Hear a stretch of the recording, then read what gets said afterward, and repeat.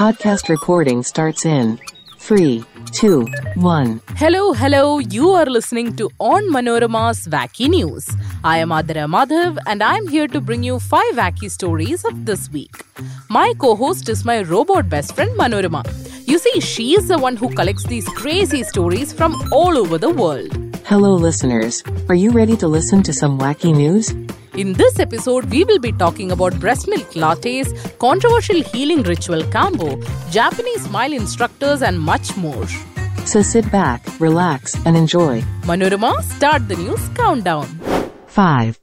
Our first story is from Russia.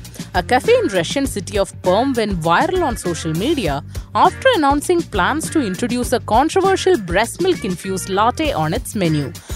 Coffee Smile Cafe announced that they will be using real human breast milk as an ingredient for their coffee products like lattes and cappuccinos.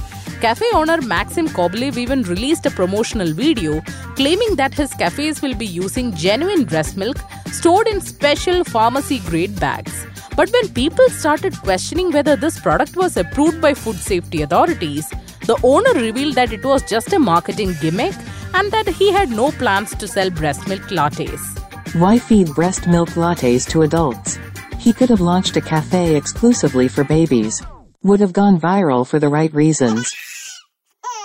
4. Our second story is from Australia.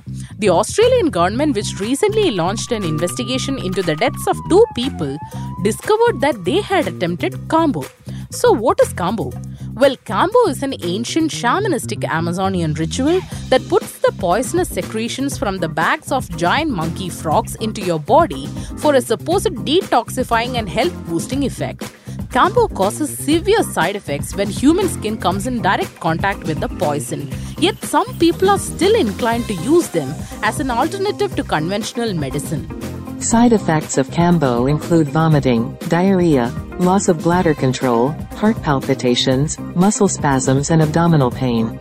But above all that, leave those poor frogs alone. 3. Our next story is from Japan.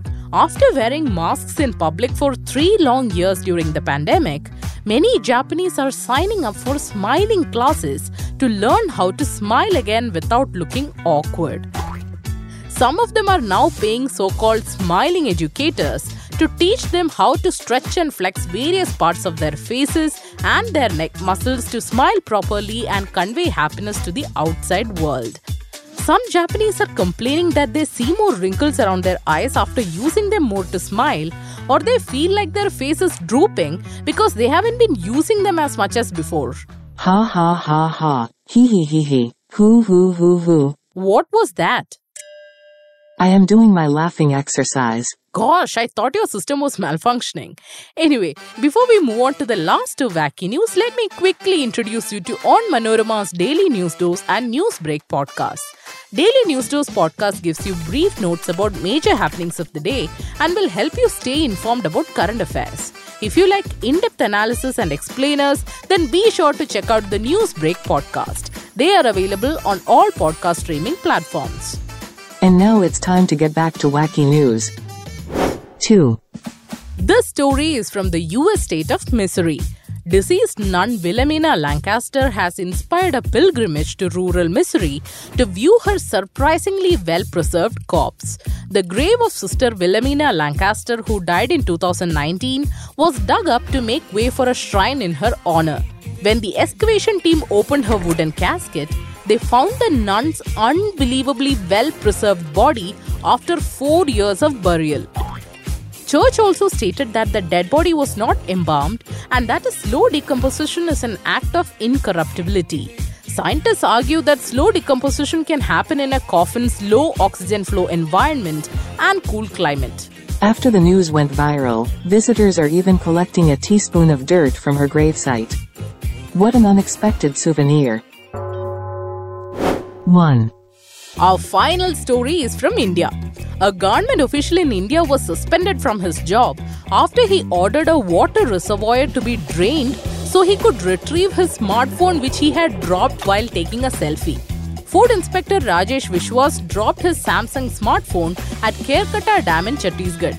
After the initial efforts to retrieve his smartphone failed, He asked for the reservoir to be emptied, claiming the phone contained sensitive government data.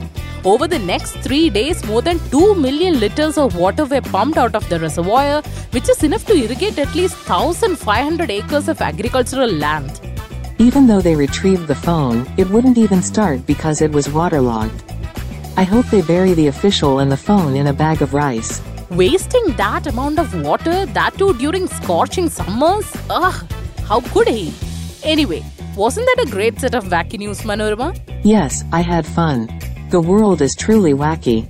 What will we be discussing next week? Currently, I'm reading about some tenants from hell who made their landlord crazy and nightmares suffered by octopuses. So don't forget to tune in next week. That's all for today, folks. Thank you for listening. Did you like the episode? Do let me know. Manorama Robot and I will be back with even wackier news soon. The Wacky News podcast is produced by Onmanorama with technical production by Idea Brew Studios. Subscribe to us wherever you get your podcasts. Follow us on Facebook and Instagram. For more interesting podcasts on news, views and explainers, visit onmanorama.com.